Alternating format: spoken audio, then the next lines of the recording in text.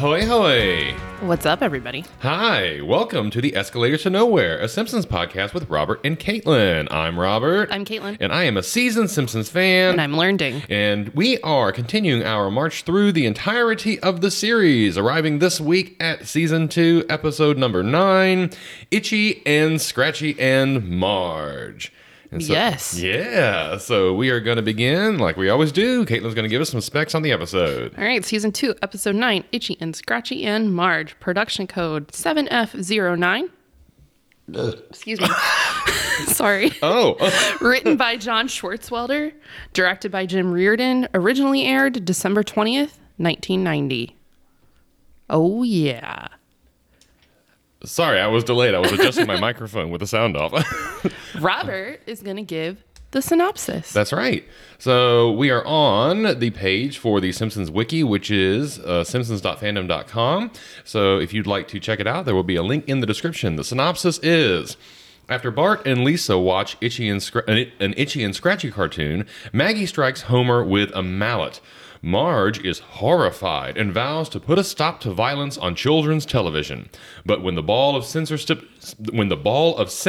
starts to roll, where will it all end? Dun, dun, dun. I'm intrigued. I'm glad.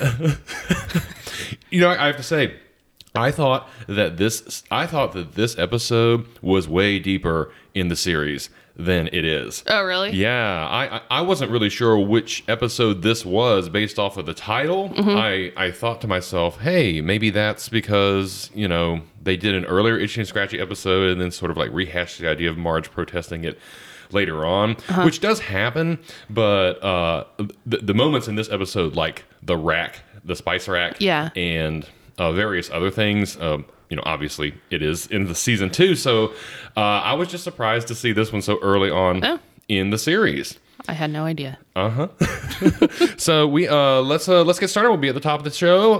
The credits look more or less the same to me. Yeah. You know what I know? I have a comment on the credits. Okay. So the scene that Bart is like weaving back and forth between people of Springfield, the characters, like some of them are just one-off. Like Jacques. Yeah. He's one of the people. Bleeding Gums is one of the people. It's very like not obvious people that you would choose, I think. Yeah, you get the impression there, I think, that they assumed, or the writers maybe thought, that those characters would be more prominent than they actually are. Jacques is kind of a weird one because I kind of wonder about when or where he would show up and what scenario, he would be well, useful. The fact that he was so, I think he was episode 10 of season 1. And I think have a better memory than me. I'm not sure. Is he still in the credits? I don't know. Right now? Well, I think he's in the credits of some of the much later episodes that we watch pretty frequently. Oh, you mean in 2022? No. I mean, like when we watch like season 8, 9, whatever. Yeah. He's still in the credits, but he hasn't had a storyline since. Yeah, I think he stays in the credits until they move to the new format, the HD format. Yeah. Although I could be wrong about that. I just find that interesting. It is kind of weird that he is just here. Yeah. Like this lingering. Remember, like a while ago, we were watching and you were like, "Oh, that's Jacques," and you're like, "You don't know who he is," and I was like, "No, I don't." Yeah. With good reason. He only shows up one time. Yeah, I know now. So it's interesting the characters that they chose. Because like Helen Lovejoy is another one. And up until this point, we really haven't seen her very much. Right. Yeah.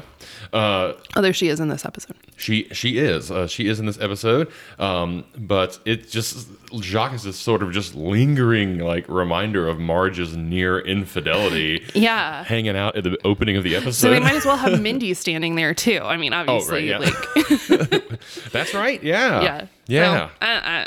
So, it's just a thought. Man, when I was a little kid, I thought Catwoman, a.k.a. Michelle Pfeiffer, a.k.a. Mindy, was super hot. Well, she's in that thing we were just looking at, the ad for. The ad? Isn't she Lady Bird Johnson? Yeah. She's the First Ladies or whatever it's called. The Showtime. Sorry, Showtime. We have enough streaming services in this house. Yeah, Showtime. We can't afford you. Absolutely not. Absolutely even not. with your 3 months for 99-cent offer. You know what? That's 99 cents. Too much, baby. Yeah, we need to talk to Verizon, see if they'll pay for Disney Plus and Showtime. That's right. Eh.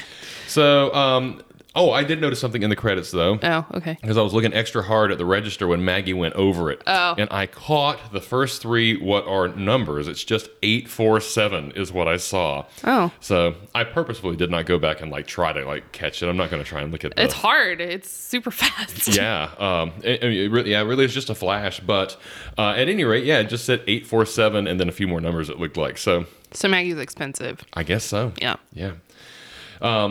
So we open up in the scene here, and Marge is making pork chops. No applesauce, though. Nope.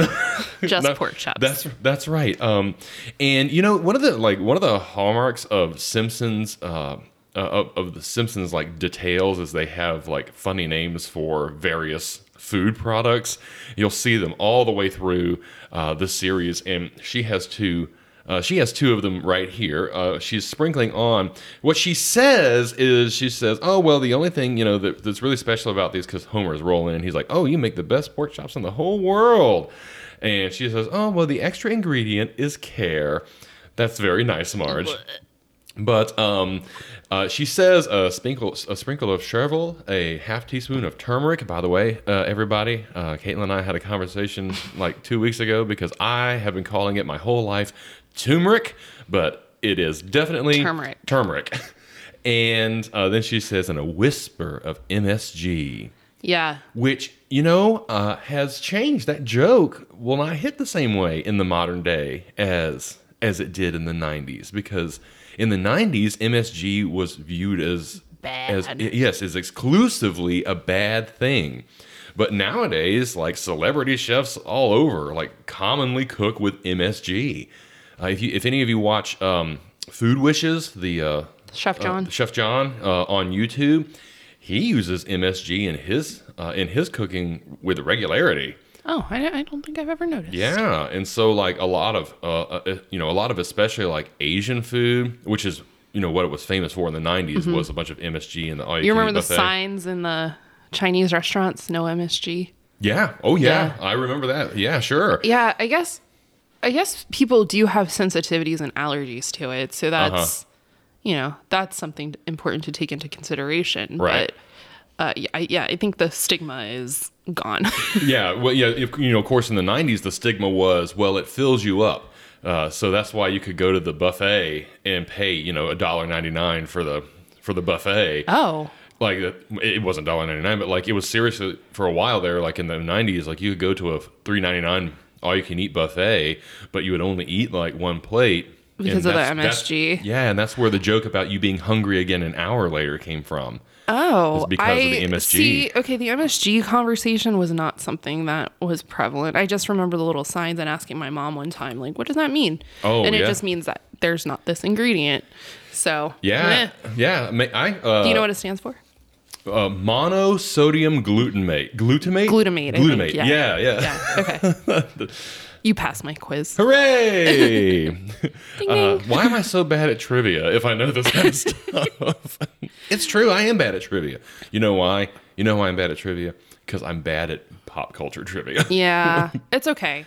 When you only consume a small amount of pop culture, meaning 10 episodes of The Simpsons on repeat, then it's bound to happen. When I was in college, we would go to trivia once a week. It was on Tuesdays, and we were on a team. Initially, our team name was Bipolar Express. Oh. And later on, when our team got too big, we decided to break off into form two teams. Yeah. And so the new team that we were on was Dead Baby Cookout. Oh. Yeah, we've played trivia together a couple times.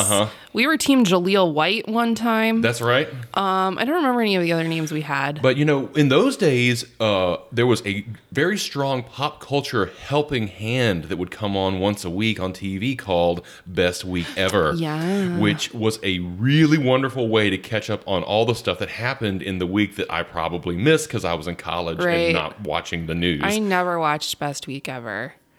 Really? I never did, but I remember when it was on. And wasn't Paul F. Tompkins on it? Or was he on the reboot did a while ago? He was on, I think he was on both. Oh, okay. Best Week Ever, and before that would come on The Soup, which was just two really great ways of catching up and, being aware of what's going on Different in pop channels, culture. though.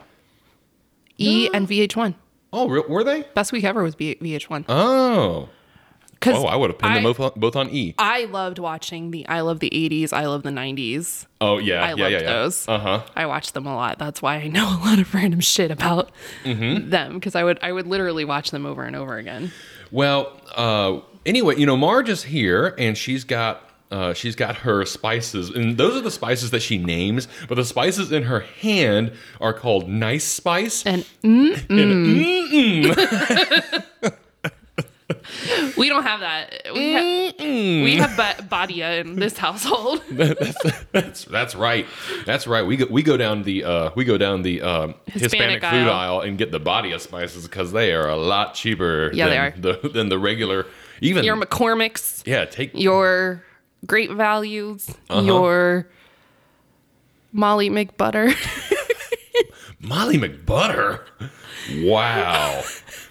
You did dig that out of the 80s. I did. Holy cow. I did. Wasn't that a powder? Yeah. Yeah, it was like... We had it I used it when I was a kid. It was kind of like the flavors that we use when we make popcorn. It's like a popcorn flavor. Yeah, exactly. Oh, man. Does that still exist? I have no idea. And who's Molly? So I don't know, but you're going to write that down so we can find a picture of it, put it up on the Instagram.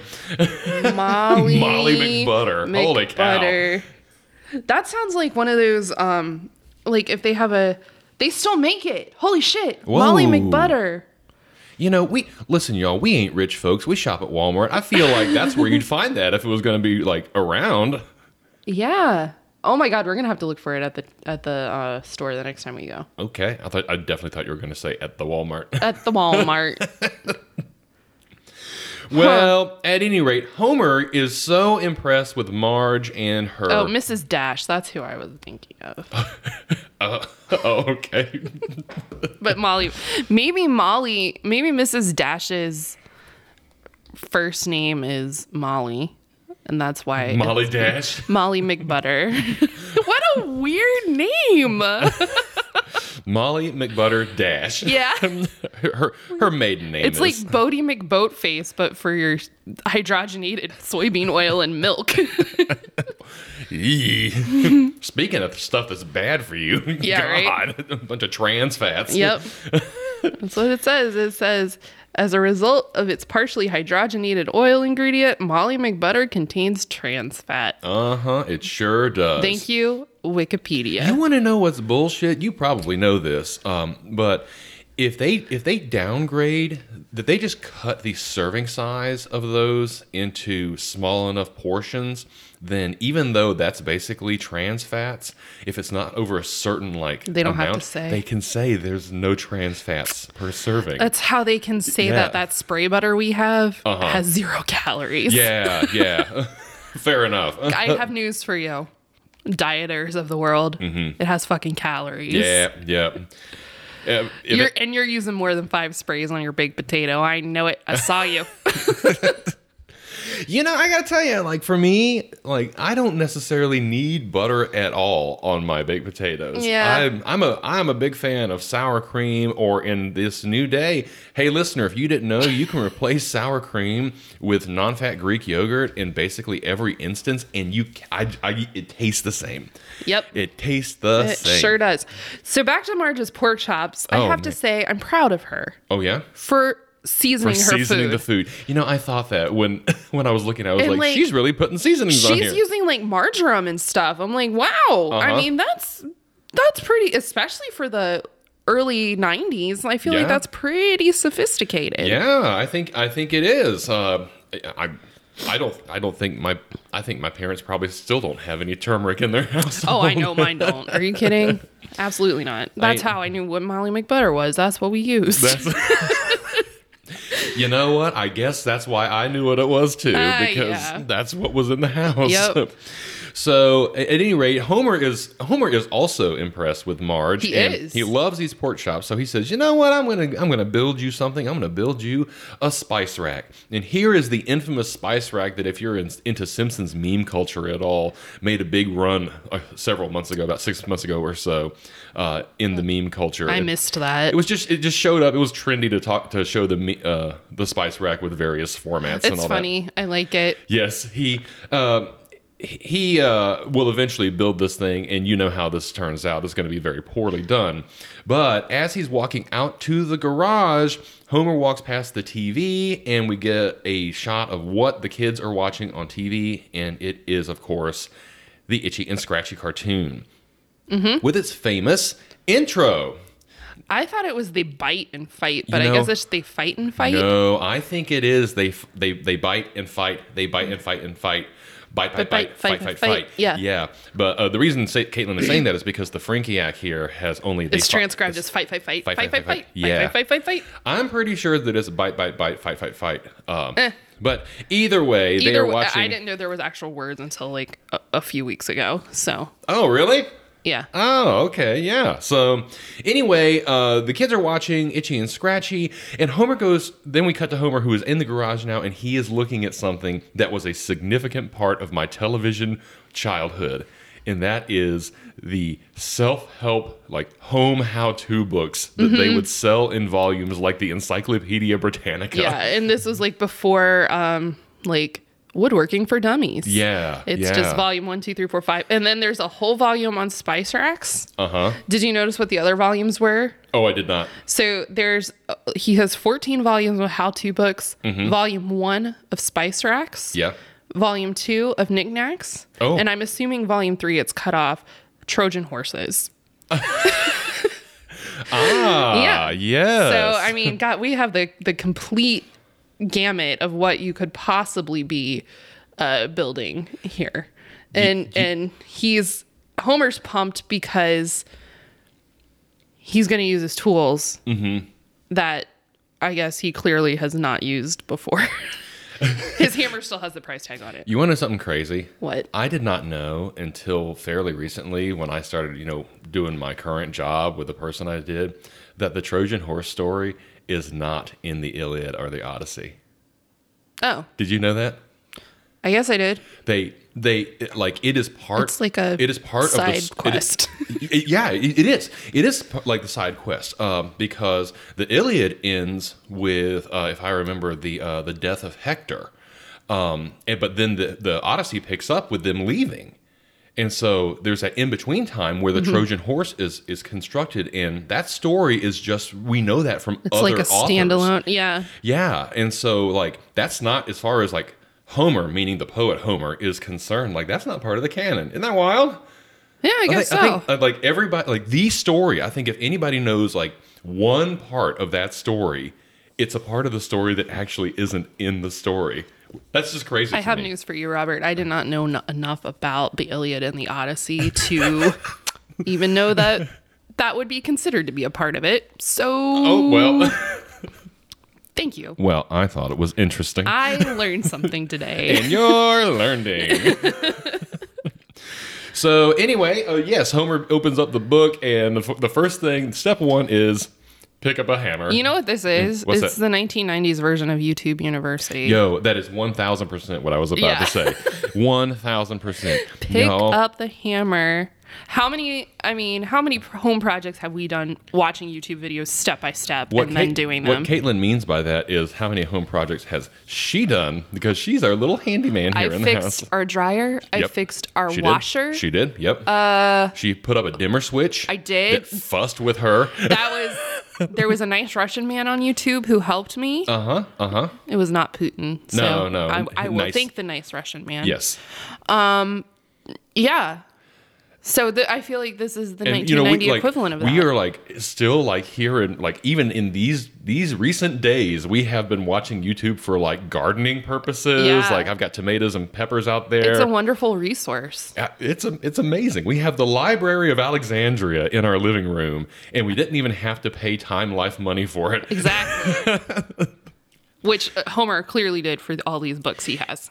I've asked you this before on here, I think. Did you have a set of Encyclopedia Britannica? Not Encyclopedia Britannica. Uh-huh. What did you have? I don't remember. I remember mine. Mine were like encyclopedias kind of geared more towards kids. Oh, really? And they had like lots and lots of pictures and like were pretty glossy. And I don't think it was like the full 26 volumes. Yeah. I think it was more like 4 or 5. Yeah. Do you remember eyewitness books? I don't. No? Okay. I think it was a bit of a multi-level marketing situation. Uh-huh. And they were books that were just like, I had like the ballet one. Yeah. And it was just like all these different facts about ballet Oh. or like dinosaurs or the pyramids or like stuff like that. Caitlin was a dancer when she was younger. I was. Yeah, I had, so that's why I had the ballet one. Yeah, but, yeah. My encyclopedia set was Funk and Wagnalls. And my mama bought them for me, and she bought them by way of the, once a month you pay and a new one comes. Right. And she got me all of those, and not just the set, but she also got me the World Atlas that was the tag on at the end of it. So actually probably back at my parents' house somewhere in a box. Oh, there it is. Yep, Yeah. my ballet book. I see it. Yeah. I know that you're interested in this, listener, so we're going to throw that up on the Instagram as well. There's lots of them. Like, I just searched. There's like a generic dance one. Uh-huh. There's World War II. Did you say sharks? Did you say there was a dinosaur one? Dinosaurs, Oh, yeah. prehistoric life, electricity. I may have had that dinosaur book now that I'm looking at the format of this thing.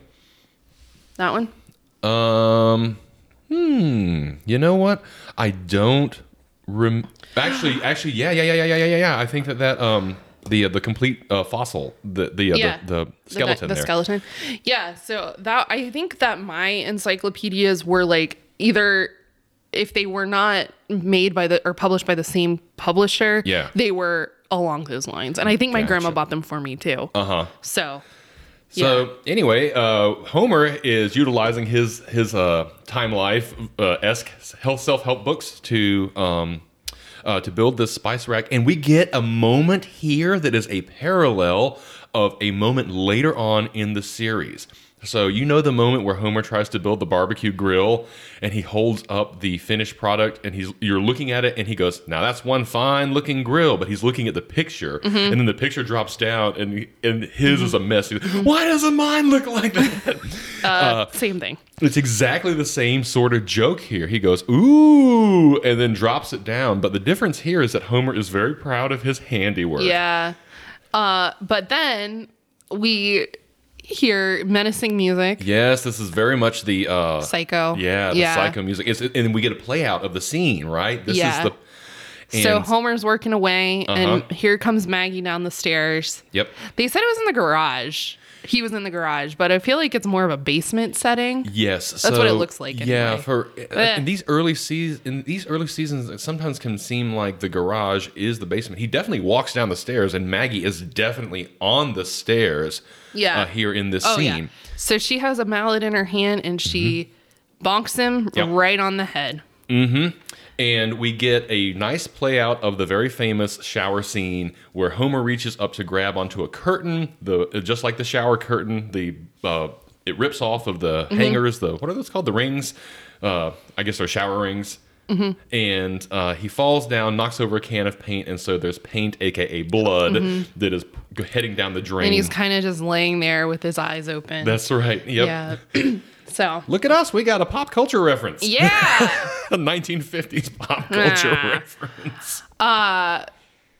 So presumably they find him, and then he's patched up. He's got a bandage on his head. He's laying on the couch with the kids. Yep. And Bart's like, "Hey, can you move?" He's like, "No."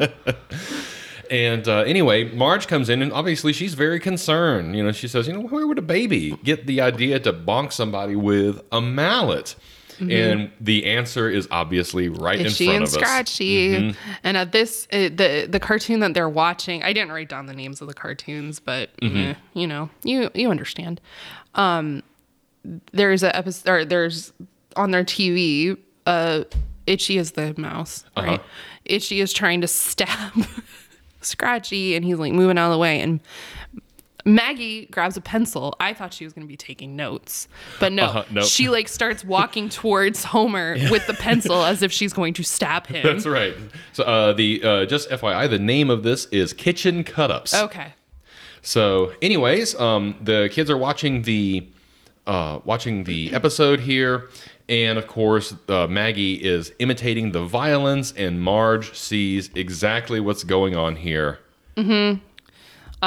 So she talks to Maggie like she's a dog. She's like, bad baby. Yeah, oh yeah, no. Bad baby. Don't stab your dad. So she's got that crazy look in her eyes again. And Marge walks. That's right, she sure does. And Marge walks over to the TV and cuts it off and says, "We're not watching these cartoons anymore." Yeah.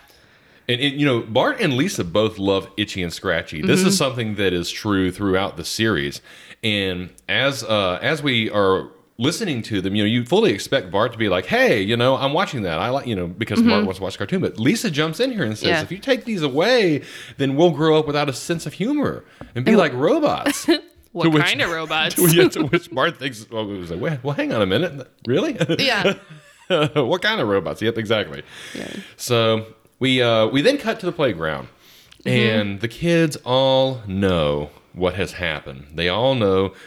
Did you have a kid at your school whose parents were super strict and would not let them do anything fun? I don't remember mm-hmm. that. Maybe it was me. I mean, that is entirely a possibility. I don't remember. At our school, I remember very clearly that there were a number of parents, of course, remembering everybody that I went to a private Christian school. Yeah, I was going to say, your situation's pretty different. Yeah, you want to hear what the big splash was at our school? What? Harry Potter. Oh, of course. Because there's magic. Right. And there were lots of parents who refused to let their kids watch Harry Potter at all because there was magic. But here's the thing that always stuck out to me is that it was literally encouraged by our administration that children should watch the Lord of the Rings series. Because it says Lord. Because there's like a very obvious Christian overtones. Yeah, a Christ returning overtones in Gandalf the Grey to the White and all that business. And I've never, this is something you listeners might not know about me, but I have not watched any Harry Potter to any appreciable degree. We did watch it that one time. That's not true. You fell asleep on the floor at Casey and Joe's apartment. I think I said this on this podcast before. You were in the presence of the Harry Potter movies. You just didn't. You weren't paying attention. Yeah, and I just never gotten caught up in that culture at all. I don't have anything against it. I just haven't watched it. But I have watched all of the original trilogy from the Lord of the Rings, and I have no problems with them. I have not consumed 1 second of the Lord of the Rings. Oh, man. I smell a spinoff. It's another pop culture blind spot that I have. Can you imagine how long? So our podcasts are an hour or a little more with a 23-minute episode. Can you imagine how long it would be with a director's cut? We'd have to do it in chunks. We'd have to do 15-minute chunks. Can you imagine what Steve Jackson would say to us if we showed up with a 5-hour podcast? Hey, Steve Jackson, thank you so much for sending us an email. If you'd like to send us an email, we would welcome it. You can email us at escalatortonowherepod@gmail.com. It was lovely to chat with you, Steve. Just like definitely Steve Jackson. All right. Sorry, y'all. That's a little bit of an inside joke. But... I do. Well, I actually know somebody whose actual fucking name is Steve Jackson. That's right. You have told me that before, and I laughed about it, and I don't think you understood why I was giggling about it. Nope. Sure didn't. All right. So anyways, the kids all know that Bart cannot watch. Even Nelson, who is really being kind of a nice kid in these past couple of episodes here, comes over and he's like, man, I heard about the cartoons. That's a tough break. And Milhouse... Where does Milhouse come from? I must have been writing something down. Why is he upside down? Oh, they're standing next to the monkey bars. Oh, okay. So he's eating a sandwich yeah, on the monkey bars? That's right. Okay. I missed that. He's doing the monkey chug, but with a sandwich. Okay. You know what the monkey chug is? When you drink a beer upside down? Yeah, you got to chug the beer upside down. Oh, okay. That's in Beer Fest. Come on. Robert, like past 30 minutes into Beer Fest, my memory is nothing. That's right. That's what happens when you have a game that makes you finish your entire beer in 3 different spots. I was going to say several times throughout the movie. Yeah. So at any rate, Milhouse says, hey, why don't you just come over and watch them at my house, which is what every kid who is told they cannot watch something at home does. That is just the way the world works, y'all. And so that's a great idea. Anyway, so after the playground scene, we cut back to Homer, and Homer is calling into work to let them know that he will not be in the rest of the week. And my baby beat me up. The joke here is, yes, he says, I told you my baby beat me up. And then I'm assuming in this moment he's talking to Mr. Smithers. And he says, either that or Sherry and Terry's father.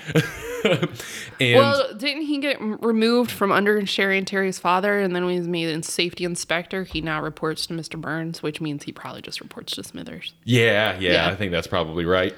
And at any rate, whoever he's talking to responds to him and he says, oh, it is not the worst excuse I ever thought up. So I guess the feast of maximum occupancy has not occurred. Yeah, not yet. So at any rate, Homer is laying on the couch after he hangs up the phone, and Marge says, I wonder why they're so late. Mm-hmm. Of course, we know why they're late. They are at different houses. Bart is with Milhouse watching Itchy and Scratchy, and Lisa is with Janie.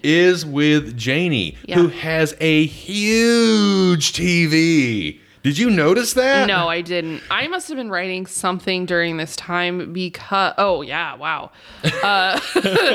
Because I kind of missed this part. Okay. Can you imagine moving that 90s TV that's the size of a wall? Jeez Louise. No, thank you. A couple of years ago. So when I was young, I had a friend. His name was Billy.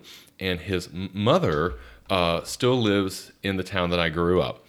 And I was home a couple of years ago, and father said to me that Billy's mother had asked if we would come and move her TV. And we were like, yeah, no problem. But little did we know, we walked in and it was one of those gigantic flat screen 90s TVs. Oh my God, yeah. That weighs approximately 1,000 pounds. It's it's a piece of furniture. It is. And it was just me and father. And oh God. So, what that means is I was doing the bulk of this moving, just basically with him making sure it didn't tip over while I was trying to get this. Man, we got that thing out onto the street and I was just like, oh my God. And I was super sad about it because she makes super duper excellent chicken wings and rice. She actually used to have a restaurant. And I was just like, I wonder if maybe she remembers that I really love those chicken wings. No, we didn't. But you know what? Hey, the truth is you don't do nice things for people. You got your karma. That's You're right. good. You don't do nice things for people because you expect a reward. You do that stuff because people need help and they ask you. And right. That's it. Although, some chicken wings would have been nice. Yeah. Oh, you know what? You know what that makes me think of? Because we're talking about spices and whatnot earlier and how much Marge is using spices in the food and all that. When I was young, part of the reason I loved her rice so much was because it just tasted like rice. She put butter in it. That I'd never had before. And You've told me about this. Yeah, and what she put into it was butter, like you said. Butter. And can you guess what else? Salt. Yes. It's because she put butter and salt in the rice, and I was just like, oh my God, those rice is so delicious. Yeah, so I guess with potatoes I can go without the butter, but not in the rice, baby. Yeah. Okay. So. Oh, I'm sorry I bored you with my story. No, I'm just trying to get through this episode. We got stuff to do later. That's right. We go into a beer fest, baby. Woohoo! Which apparently we can't bring our own chairs to. Yeah. Do better. Yeah, right. Post it on your goddamn website. So, anyway, Marge has been watching the Itchy and Scratchy cartoons because she is writing down all of the violence that is prevalent within them. She says, I'm cataloging the cartoons. Yes. And which is funny. But it reminded me of Grandpa in that I cannot remember which episode it was, but he's writing about the things he no longer wants to see on television. Oh, yeah. Or words he doesn't want to hear on television. Yeah. Family Jewels. Family Jewels. Oh, I think it was Bart the General. Anyway. Yeah, so it kind of reminded me of that. Yes, it was Bart the General because later on that's what Bart says is, yeah, get him the family jewels. Yeah, exactly. Or Herman says it, I think. I don't remember. Either way, yes, I think you're right, Bart the General. And yes, because Marge writes a letter. And she writes a letter to she addresses it, Dear Purveyors of Senseless Violence. And so she sends one to Krusty, who obviously we all know cannot read, is illiterate. Yeah, and so he's just turning it around, like looking at it, and then throws it in the trash. One of the animators sees it, crumbles it up, throws it in the trash, and then Roger Myers Jr. is reading it and writes a letter back to her, dictating it to his secretary, which is something that I guess just doesn't really happen anymore, right? It's so easy to write your own letter, or either that, or that's not true. Well, oh yeah, I'm just thinking of my own work, and I what happens with me is I write the letter exactly, and then send it to the person. They make changes, and then their executive assistant just sends it out. Yeah, I guess that's probably more the way it happens these days. Yeah. You just have somebody who, like a speechwriter, writes the letter for you. You sign off on it, and there you go. Okay. Yeah, that's. What an interesting thing to talk about on this podcast. I know, right? So, anyways, Roger Myers sends a letter back. It's pretty generic until we get form letter. Yeah, basically. until we get to the end, where he says that in regards to your specific comments about the show, our research indicates that one person cannot make a difference. So let me close by saying, and then we cut to Marge reading the letter, and she says, it's a pretty good joke. And the horse I rode in on. So we all know what they said there, or what he said there. What do you think he said? He said, fuck you, and the horse rode in. I'm kidding. I just wanted you to say it. Okay.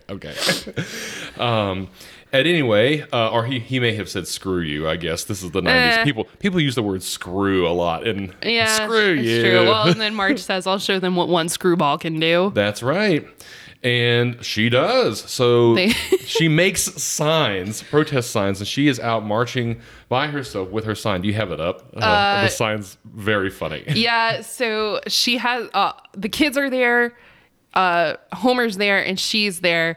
And Homer's sign says, please ban violent cartoons. Next time I might not be so lucky. And he's got his little hat on. Sorry. That's the one. That's the sign I can see clearly. Bart and Lisa's signs say ban Itchy and Scratchy, and of course Bart edits his to say don't ban Itchy and Scratchy. That's right. Marge's sign says I'm protesting because Itchy and Scratchy are indirectly responsible for my husband being hit in the head with a mallet. Yeah, and there's this really good bit. So you see the sign. The sign itself is funny because of its length, and then she walks past some people who are trying to read it, and all of it, it's like reading. They're like squinting. It's just like those people that put bumper stickers on their car that are longer than the daggum Declaration of Independence.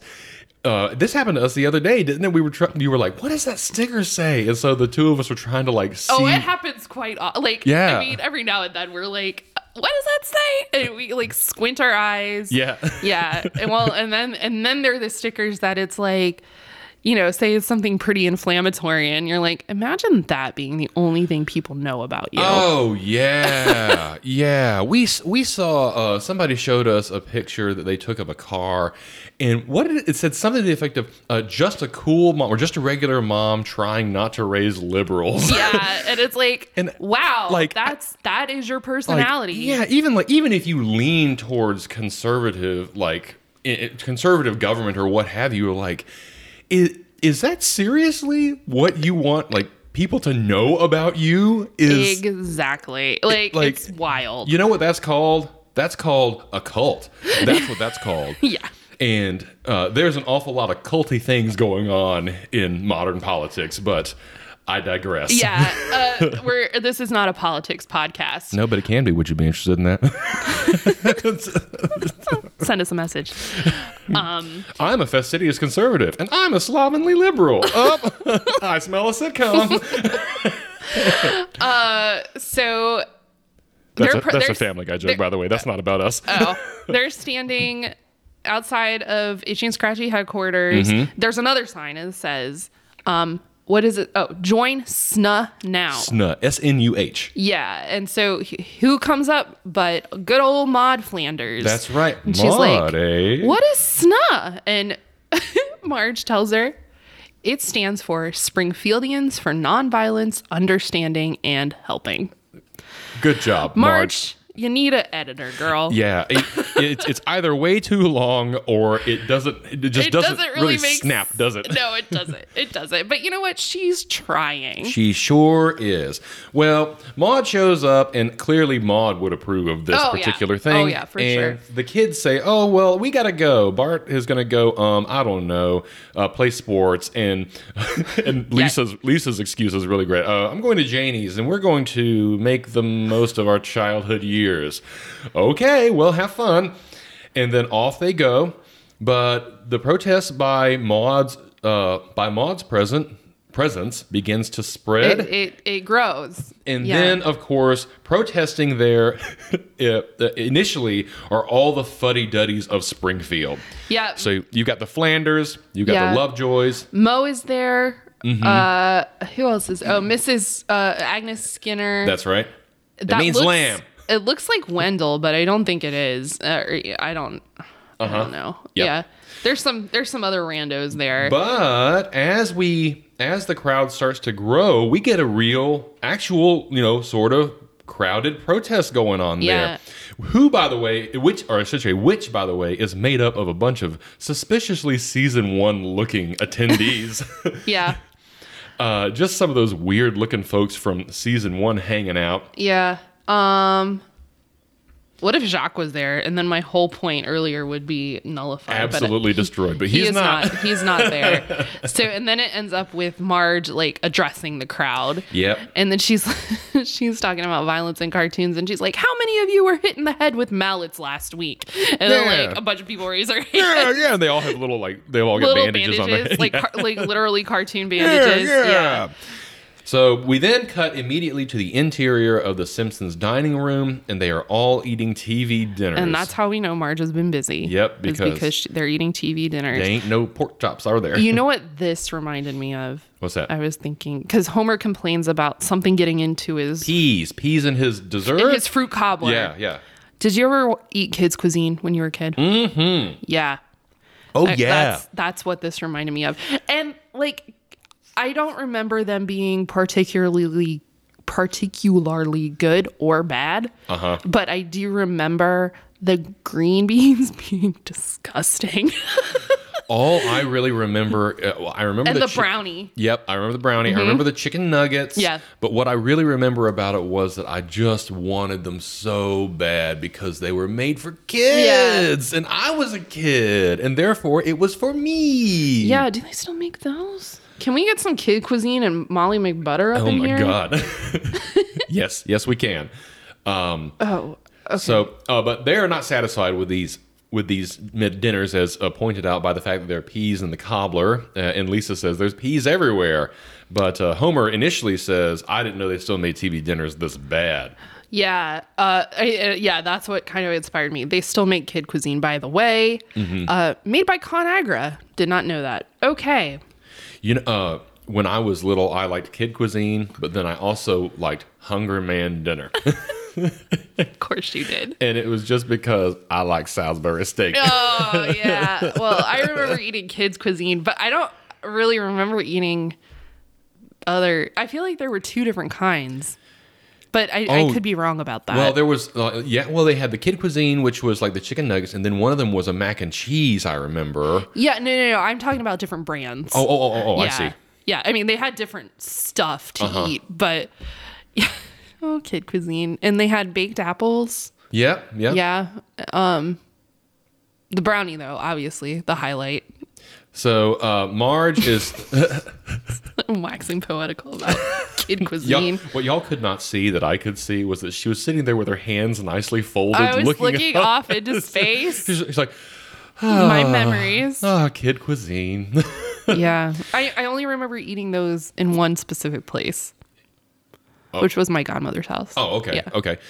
I will say this that like I like the Salisbury steak in the Hungry Man dinners, but I remember being young and trying to eat the fried chicken. And I guess because of where I grew up, there was such like commonly available, pretty good And fried good chicken. fried chicken, yeah. Yeah, that I remember just being like, this is really soft and weird. Yeah. Yeah. Okay. That's kind of my memory of the kid cuisine too. Yeah.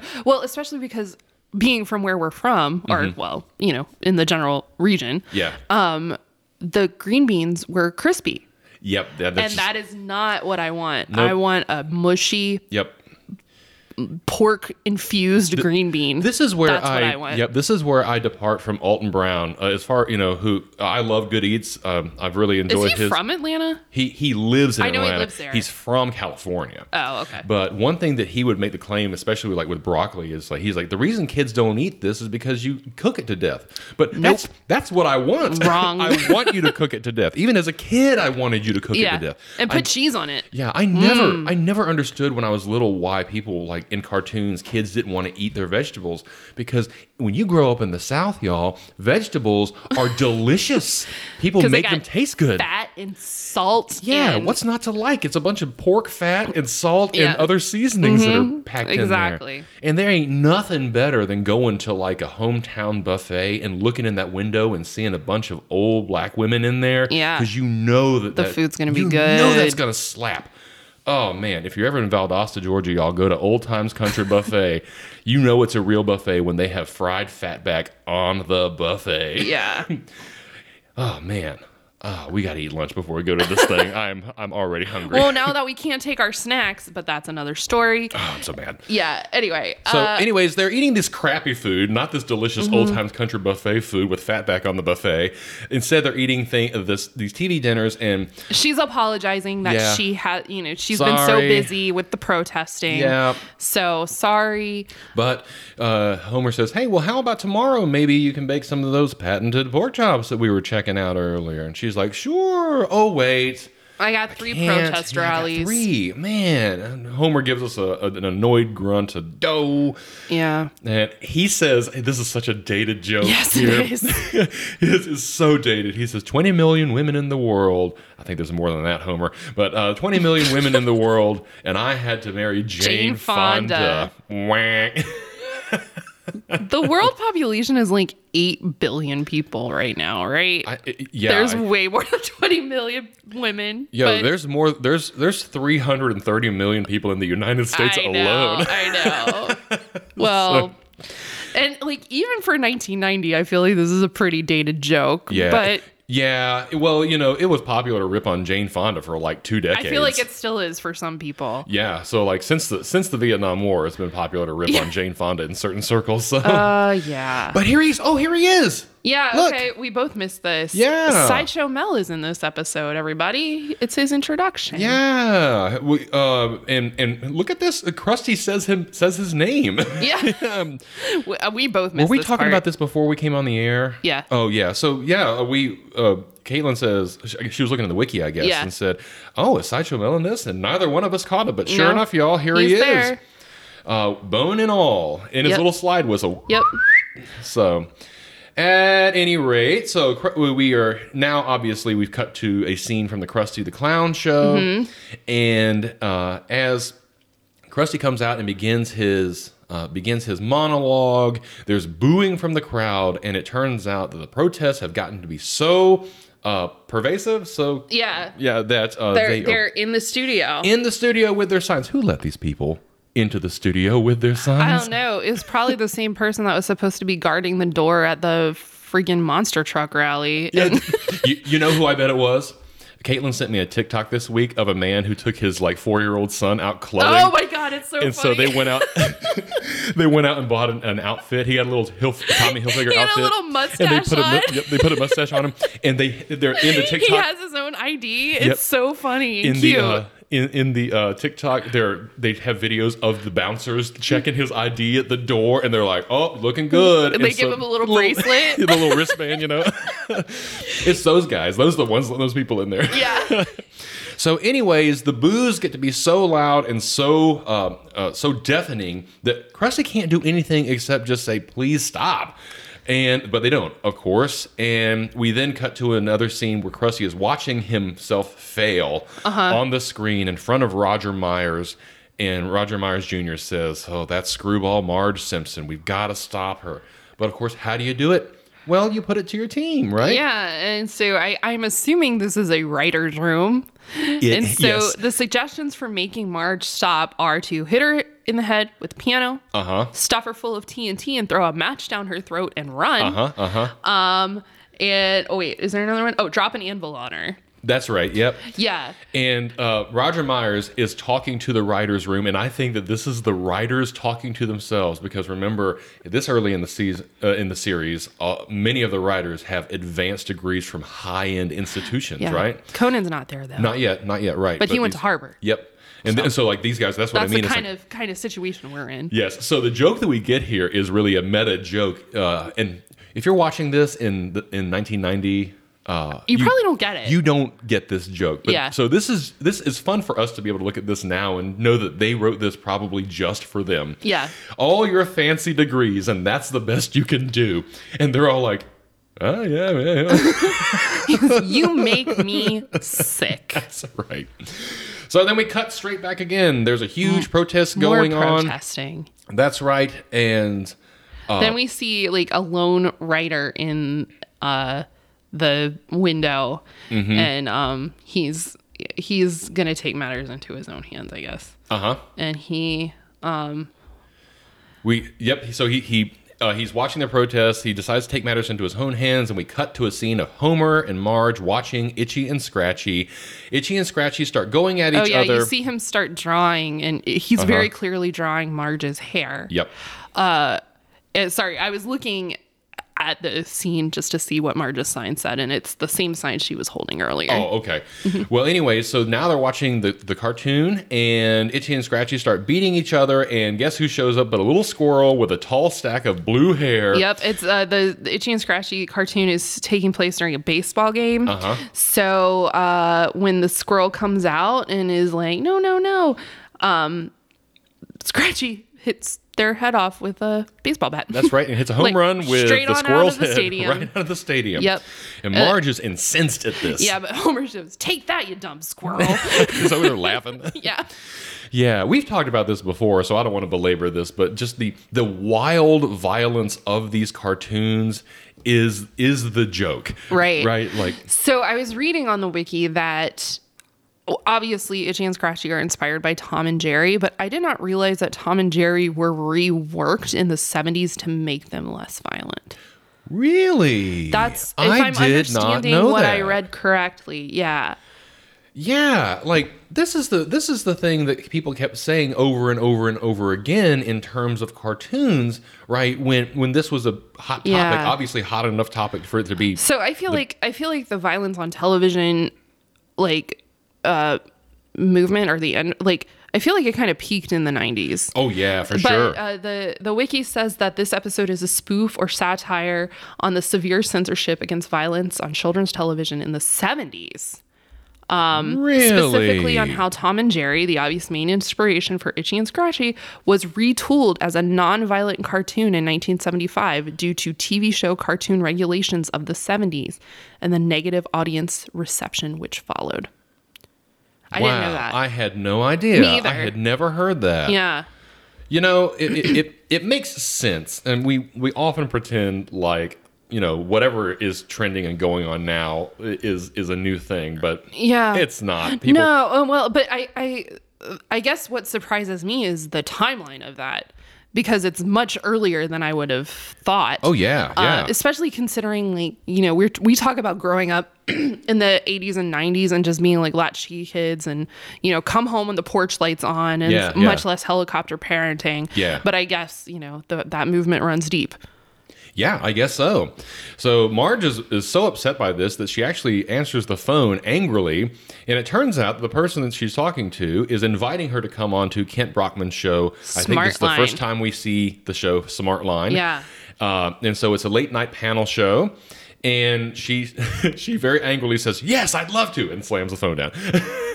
Anyway, so we cut then to, of course, Smart Line. Local Emmy Award-winning host, Kent Brockman. Yes, this is not the first time that it has been mentioned that Kent is an Emmy Award winner. We know several local Emmy Award winners. We sure do. So if you're listening, hi. Yeah. Hey, did you know, listener, that Emmys are local? Like, to include the big Emmys that everybody watches. It just so happens that the Hollywood Emmys, as you might expect, are the ones that are most prominent. But every region has Emmys. And so we know a number of people through work who have done productions, educational productions and the like, who themselves have won Emmys, which is pretty cool. Yeah. And we can go and look at them. They're in a case at work. Yeah, I held one. Did you? Yeah. I didn't know that. Yeah. Yeah, I actually, as a matter of fact, I can say, I just put two and two together here, that I have been in an Emmy-winning production. Yeah. Fancy. That ought to blow our downloads out of the water. Yes. We should start marketing it like that. With Emmy Award winning Robert. Emmy Award appearing. Yes. That's right. Take that, Kent Brockman. Yeah. So anyways, we cut in and Kent has Marge. He has Roger Myers Jr., Krusty, and Dr. Marvin Monroe, who was in Vienna, the home of Sigmund Freud. Which is kind of weird that he's just kind of in Vienna, but we discover later that he must be traveling. He's on vacation. Yeah. So at any rate, things are not going well on the show because Marge is clearly the only person here who is going to make her argument. It's even kind Kent, of it's an unfair situation that they've put her in. This is 10,000% like what many of these shows do. And this is before the 24. I mean, CNN existed, but this is before like 24-hour network news. Yeah. So, like, yeah. Normally the pundits, even on that, I feel like are a little bit more balanced in terms of their opinions and viewpoints. Yeah, but not here. Right? Yeah, they Mm-mm. actually show a clip from Itchy and Scratchy, and when it's over, Kent is chuckling, and he says, hilarious. Yep. And then turns to Marge and says, so what in the world is wrong with that?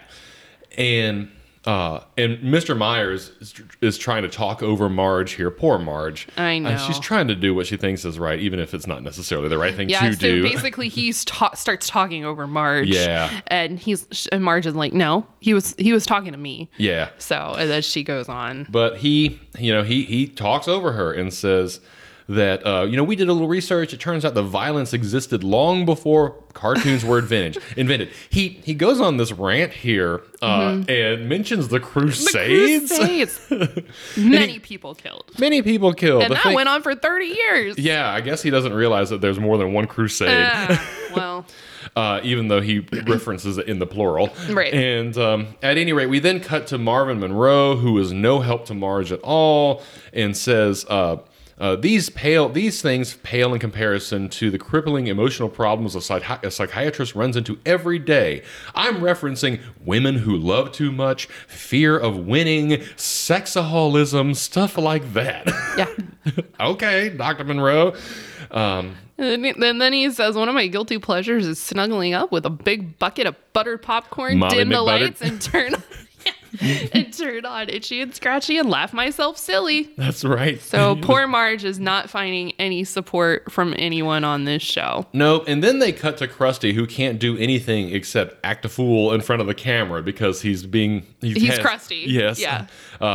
And so eventually all we get is Kent saying, can you summarize your position for us in 9 seconds? And she says, basically, yes. If you are concerned about this, write in a letter and let them know how you feel. And so we then cut to a scene with Roger Myers Jr. And there's a lot of letters on that table. A metric ton of letters. Yep. Yes, the whole big long table, the whole board table is full of letters, and there's piles outside. There's trucks outside that stretch all the way down. And then one of them, he starts reading a letter. He's like, "Dear Mr. Sleaze Merchant." He's like, "Oh, that hurts." And so looks like Mr. Myers is in trouble. So we cut then to Marge, who is making pork chops. Yes, she is. And she's utilizing Homer's very kindly built, or very well sturdy built spice rack. Yes, it's functional at least. It's for the even time. though shit's falling out of it, it's on the wall For the time being, Yeah. it's up there. And and what happens here in this scene is that the writers have put the Itchy and Scratchy into a situation, but because they're not allowed to use violence anymore, they don't know how to resolve the issue. Yeah, so they call Marge. Yep. And so essentially what's happened here is that Itchy has stolen Scratchy's ice cream cone, which we now know will be a pie instead because it's easier to draw. Yeah, easier to draw a pie than an ice cream cone. They are unsure what to do about this, and so Marge says, "Well, why don't they just share the pie?" Well, they want to dump him in a bucket of acid. Right, but that's And Marge says, no. Why don't they share the pie? Yep. And so they share the pie, or they say, okay, well, it's different. But anyway, we then cut to the family sitting and watching An infomercial. Oh, that's right. Yes, it is. It is an infomercial. But Marge turns it on to Krusty and says, "Kids, you can watch the cartoons." And they're like, really? Yeah. Yeah. So they scoot up to the TV there, and then this is one of the things that I thought was much later in the series, was this version of Itchy and Scratchy. Oh, okay. So it's no longer bite, fight, fight. It's they love and share. They love and share. love, share. The Itchy and Scratchy Show. Oh, beautiful. Thank you. What I think is most notable about this, aside from the music and the obvious word changes, is that the characters themselves look different. They have wider eyes. Yeah, they're they're clearly like smiling at each other. It's the cartoon is called Porch Pals, and they're sitting in their little rocking chairs, and they speak, which is weird. Yes. More lemonade. Yeah. So And they're drinking lemonade on the porch, and then Scratchy goes, "I made it just for you. You're my best friend." Extremely slow, and what you're really getting the most is just silence and the creaking of the rocking chairs on the floor. Yeah. And Bart and Lisa are like, "What the fuck happened?" Lisa says Itchy and Scratchy seem to have lost their edge. Yeah. And then I think Marge defends and says, "Oh, I think it conveys a very nice message of sharing." Yep. But all the kids start turning off the TV, and what happens? They go outside. Oh. The kids go outside. Oh, okay. Well, doesn't Maggie... Wait. Oh, Maggie...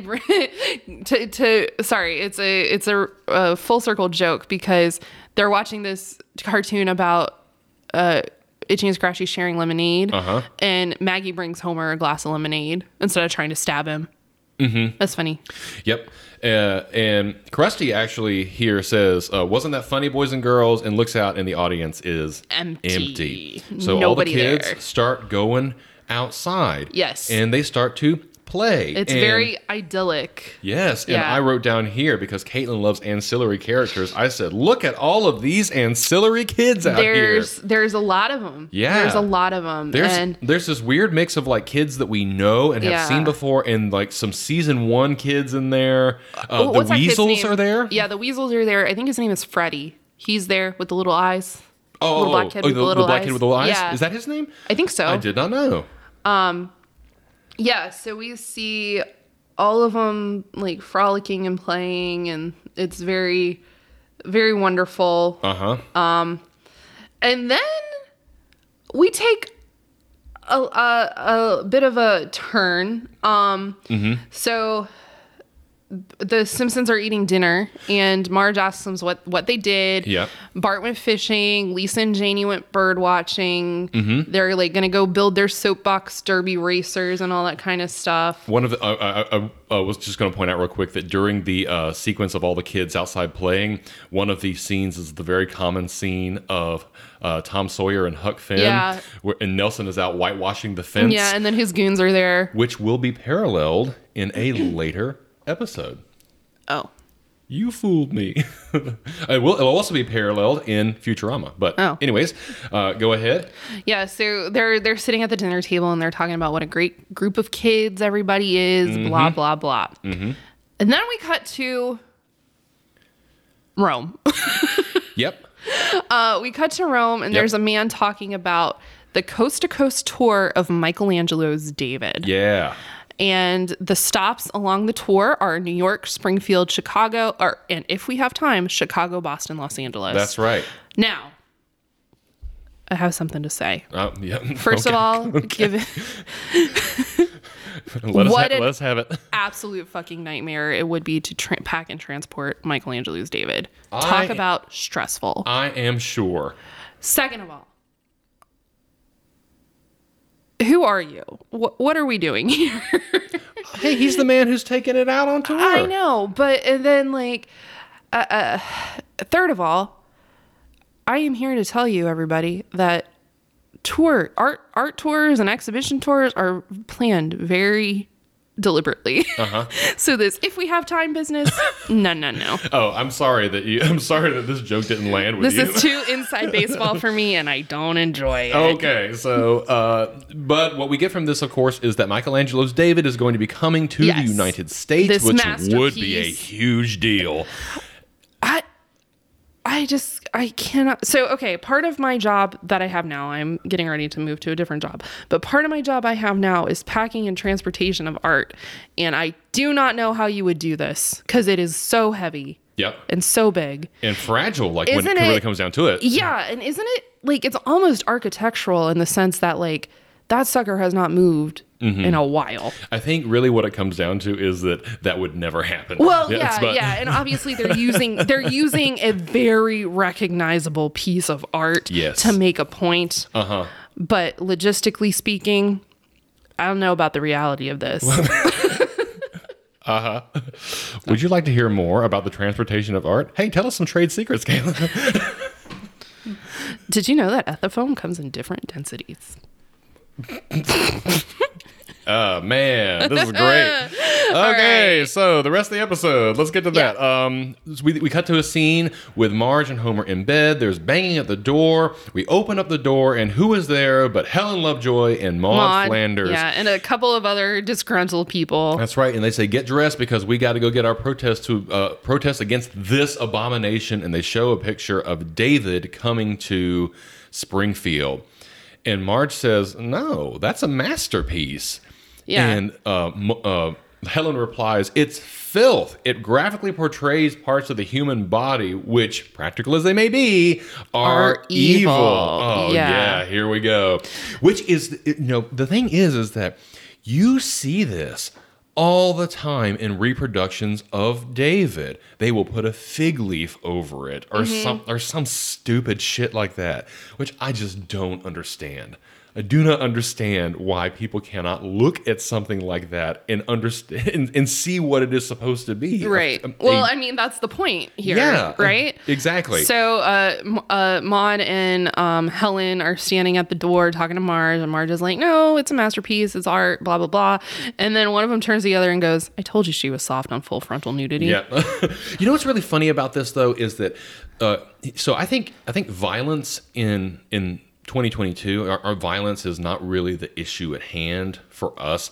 Ours is sexuality when it comes to people who are trying to censor things.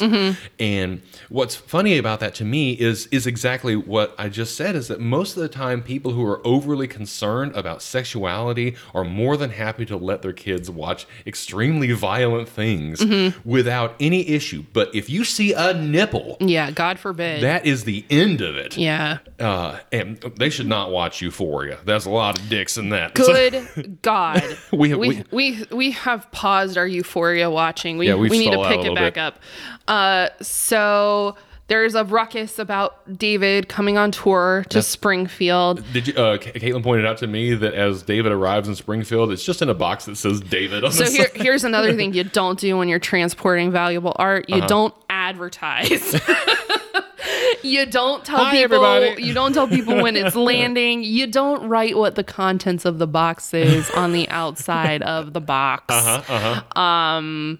Yeah, that's all I got.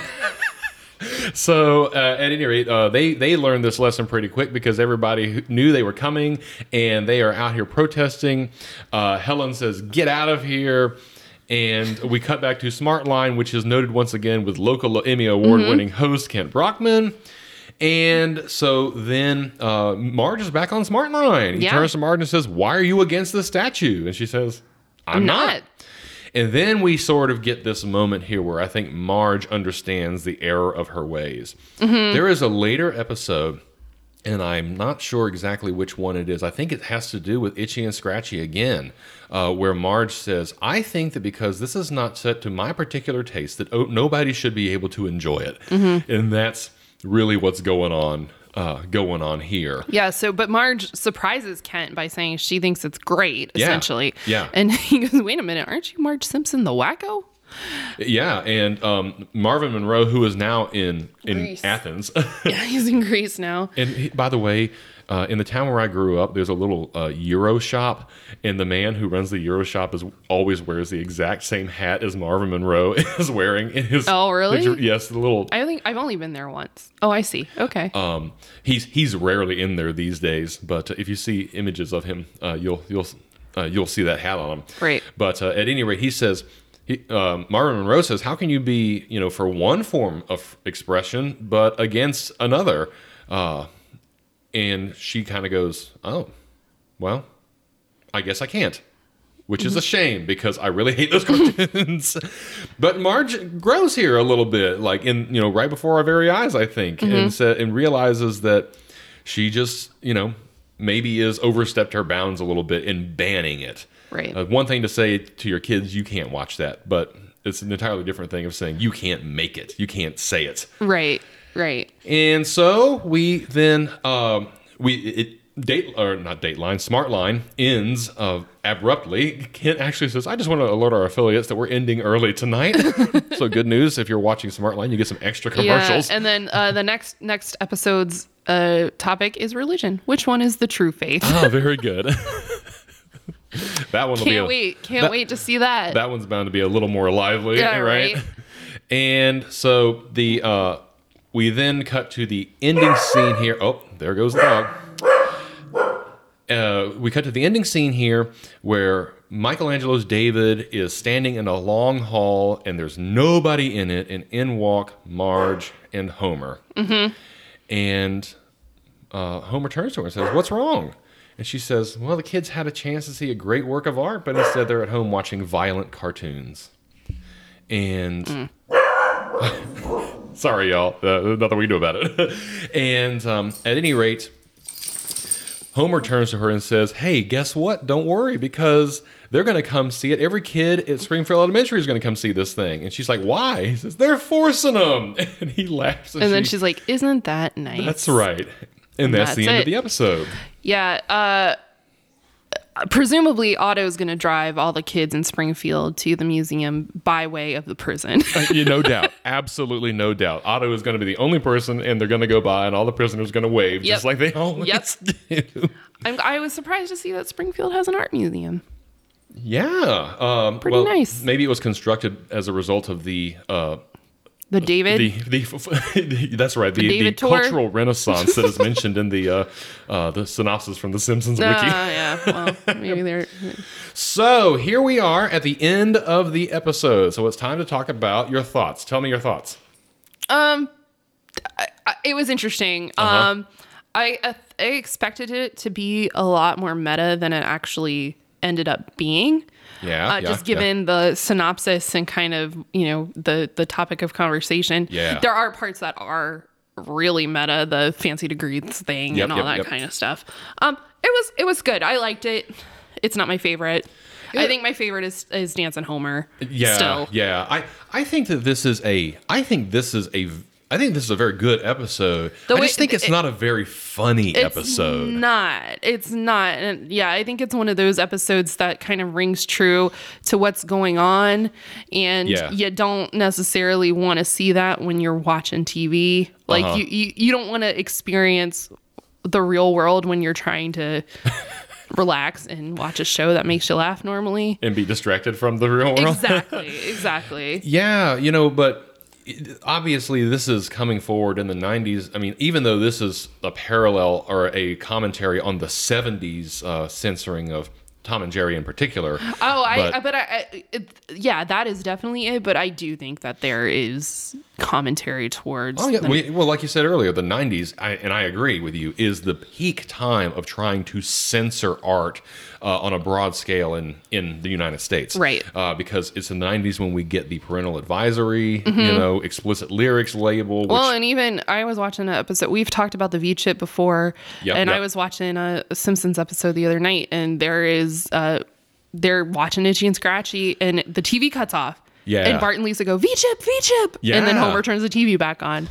So all of that is obviously extremely relevant to a 90s audience. Yeah. And so it's not surprising to me that a show like The Simpsons is providing some commentary from the point of view. But it was not as overtly self-referential as some of the other stuff is. You know what else I don't think it was either? It was not self-righteous. Right. That's something that I really appreciate about this episode is that they did not necessarily take the side of saying, there is no harm that's being done. They definitely present both sides so you can see where each party is coming from. Whether they're right or wrong, it doesn't really come through. Which makes us relate to the characters, right? Yeah. None of these. There's no verdict. There's no if you side with Marge, you're an idiot or whatnot. It's just kind of presented to you, and then you can make up your own mind, I guess. Yeah, but if you side with Marge, you can understand what her concerns are. Right. With violence being portrayed as fun, to children. But you also can understand why somebody might like to watch violent cartoons because we all watch violent cartoons. Well, and you see that in the letters, I think, especially because, she's writing dear purveyor of violence on TV or whatever. Purveyor of senseless violence. And then Roger Myers Jr. tells her to fuck off. Yeah. It's kind of like the name calling is both ways, and you're not made to pick a side. You just kind of are watching from the outside. You know what my mother used to tell me? What? 2 wrongs don't make a right. Oh. But doesn't multiplying 2 negative numbers make a positive number? Did you know that I made that argument to her once and she told me to shut up? Well. I said a negative multiplied by a negative is a positive number. She said, I don't care. Double negative. So yeah. At any rate, I think this was a pretty good episode. As said already, not a particularly funny episode, although there were a couple of good laughs in there, especially watching it now in 2022, looking back on it so that we get the tidbits. As we said earlier, I think probably the best joke was about the writers, just because we get it and we're on the inside here. Right. But we are going to continue our march into the series. So next week we have Bart gets hit by a car. Yeah. Double digits, baby. Oh, you're right. Yeah. We just hit the double digits of the bonus shorts episodes. Sure did. So we're hitting double digits of season 2. Yeah. Which seems extra long because it's literally almost twice as much episodes as season 1. That's right. Yeah. It does kind of feel like it's taken a long time to get through this season, but I am really glad to see that we are getting more and more jewels in the season as we're moving into what, of course, is commonly considered to be the golden years. Yeah, I saw something on... Where was it? Was it on Twitter? Was it on Facebook? talking about people who watch The Simpsons and how there's a whole new generation that started watching at like season 15. Oh, yeah. And those are the episodes they love. So if you take your mindset off of, well, obviously it goes downhill after whatever episode you think it goes downhill at. Yeah. Then Not it's Principal good. and the Pauper, y'all. It's just not. It's not. That's a good episode. I'll say it. That was somebody just shit their pants. That's a good episode. I don't hate that episode. You just made someone in Australia crap real hard. I'm so sorry, mate. But, oh, see, she's trying to relate. Yeah. Like, see, and I've talked about that before too. It's like, I don't, when I first watched that episode, it was not presented to me as the turning point. Yeah. Therefore, I do not see it as a turning point, which Makes is the sense. same as later seasons. Makes So sense. I'm obviously looking forward to, I think I would say seasons 4 through 8, 9, plus, a smattering in 10, 11, 12. Yeah. But I am looking forward to getting beyond those because that is definitely something I have never watched. Yo, once we get there, I'm gonna be learning too. Yeah. Because I don't know them. I mean I've seen here and there some episodes, like we know the China the Dragon episode from season 12, and some of the others, but like I feel like the reason I said like seasons 8, 9, and then the double digit seasons, they're kind of hit and miss in terms of the episodes that I know. So yeah, were we talking on air about this? I don't know if we were talking about like when we are going to get the back-to-back like powerhouse episodes. We did not talk about this on air. It was something I did want to talk about, and I went through the episode listings the other night to see. I was working late, and I opened up my phone after work to like 50 text messages from Caitlin. I was doing research, and now of course I can't remember because we watched Homer's Barbershop Quartet. Yep. And then what's Cape Fear's right after that. Yeah. I think. So that's like 2 strong episodes back to back, and I was going through just kind of seeing what to, of course it's gonna take forever to scroll back to which ones I found. It's just to say, like, when we start to see that, I bet we're going to be surprised by it. Yeah. We might even, season 2, early season 3 come across 2 powerhouse episodes and just not realize that they're right next to each other. Or maybe, this is also possible because I typically don't spend a lot of time in season 2, certainly didn't in season 1. I might just come across an episode that I've either forgotten about or what have you, back to back that are just great. So when I was looking at that and kind of just going through and knowing which ones I know, which episodes I know, I think the first instance of being like, oh yeah, that's a good episode, and that's also a good episode, is Homer the Heretic and then Lisa the Beauty Queen right after. Oh, I think that's maybe the first time we encounter that. What season is that? 4. Season 4. It's early season 4. Okay. And then there's a couple more later in the season. But I kind of been thinking that this kind of discussion would be really good for like a Facebook group. And I'm kind of wondering if maybe what we should do is close the Escalators to Nowhere page and make a group and just make the group. Yeah, I mean we can have both, but yeah. So, I mean, and I think that instance in early season 4 is definitely. But I mean, Homer's Barbershop Quartet and Cape Fear, you can't. That's hard, right? Like that's I mean, I think that you would be hard pressed to find any person who enjoys The Simpsons who would say that that's not a top tier. Yeah, and then after that you have Homer Goes to College. 1-2 punch. Oh God, is that right after that? Yeah, it's 1, 2, 3 of season 5. Yeah, yeah. So it's interesting to just kind of go through and be like, oh yeah, and especially for us because we don't like when we're watching the show on our own, not for the purposes of the podcast. Yeah. We bounce around. Yeah. We do not like sit and like, do a deliberate rewatch. Yeah. We just watch what we want to watch in that moment. For clarity, everybody, if you're new to the podcast, Caitlin is learning, but after we got through season 1, we decided that we were not going to hold back on watching the shows that we like. But here's a secret, everybody. Yeah. I watch the same episodes over and over again.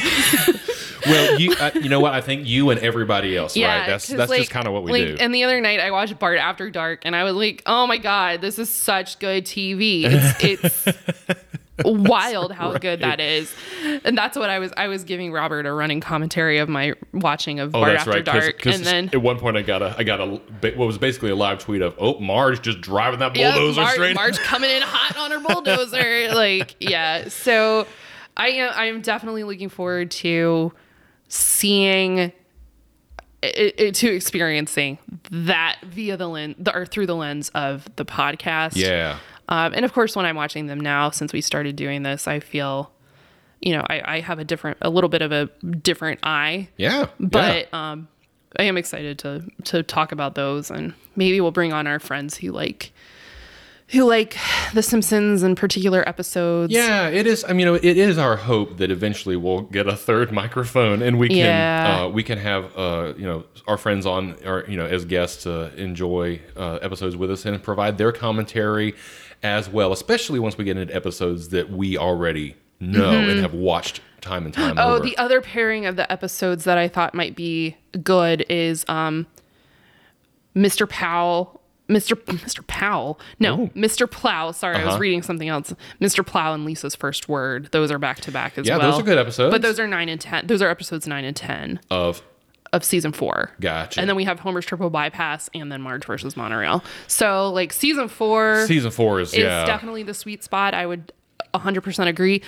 But I also am not as familiar with episode titles and all that kind of stuff. So when I was looking at that list, I may have missed something that, So you should look at the lists and be like, oh yeah, that's that. Yeah, that's exciting. I'm looking forward to doing that. I'm looking forward to just sticking it out. And once we get into the post-season 12 zone, I'm really interested. We're both learning. Yeah. I'm interested to see how our perspective will shift in that. And also, I'm interested to see how we will try and be forgiving to the series that does take a turn. Whether you love the episodes or not, in the middle to the late seasons, the more modern seasons, the show definitely changes, right? It changes, but it changes tonally, I think is a good way of saying it, because when you have a show that's on for 33 years, you can't expect it to stay the same. It's remarkable, frankly, that so many of the original cast members are even alive still. Well, alive and they haven't been I don't want to do this anymore. Yeah. Bye. See you later. I've got enough money. Thanks. And I honestly I have thought about that. I was like, what happens if they're not spring chickens. No. They started the show and I know Nancy Cartwright was 32 when season 2 was happening. Yeah. So, she's in her late 60s now. Yeah. So she looks great. Yeah, she does. She looks better than she did in the 90s. I'm really surprised. Yardley Smith too. Yeah, she looks good too. They're all, when you have more money than God, I guess you can help preserve yourself that way. Put it in a blender and inject it in your veins. That's how you... Exactly. So I am looking forward to it. And I as slow as a trudge as season 1 was. And season 2 is a lesson in perseverance as well. But I think we're going to have some really good content coming up. Yeah, I think so. So, as... Oh, go ahead. Oh, no, please. I was going to tell the listeners, and this can be a segue into closing out. Go through those episode lists and tell us what you think the first 2 back-to-back really good episodes are. For sure. And tweet us at esktonowhere. You can send us a message on Instagram. Esktonowherepod. Esktonowherepod, sorry. You can send us a message on Instagram, Escalator to Nowhere Pod. We do have a Facebook page if you want to post on that. Escalator to Nowhere Pod. and I'm stealing Robert's outro. That's okay. And don't forget, if you just want to send us a regular email, we would love to hear from you and shout you out like we did for Yes, Steve Steve! Jackson. What's up? Steve's email, by the way, was, "How are you so popular?" So my response to or your podcast seems to have the momentum of a runaway freight train. How are you so popular? So my response to that, Steve Jackson, oh shit, what was it? Oh, I had a snappy response. I don't remember what it was. Crap. Well, Steve, you win this time. I remember what it was. Oh, okay. The response was, "Well, Steve, we are fully bonded and licensed by the state." Oh. That's my response. Yep. That's less funny saying it out loud now. It's okay. I'm sad. I'm sure Steve will forgive you. Well, you know what? This was a lot of fun, and even though this wasn't the funniest episode, again, I did think that this was a good episode. So we hope that you enjoyed. We hope that you enjoyed it as well. I just got to hurry it up. Yeah, signal. I got to get ready to go to this thing. At any rate, make sure that you're following us, of course, on all of our social media, and send us an email if you would like, and make sure that you're hitting that subscribe button on the platform wherever you are listening to this. And hey, do us a big, big favor. If you have a Simpsons fan in your life who does not know about our podcast, make sure you drop our name to them, because we would love for them to be a part of our community as well. So, looking forward to next week with Bart Gets Hit by a Car, and until then, I'm Robert. I'm Caitlin. And I am a seasoned Simpsons fan. And I'm Learning. And we are looking forward to being here with you next week, dropping new episodes every Wednesday at 7:42 a.m. Eastern Standard Time. All right, roll that beautiful bean footage. Let's hit that music. Smell you later. Bye.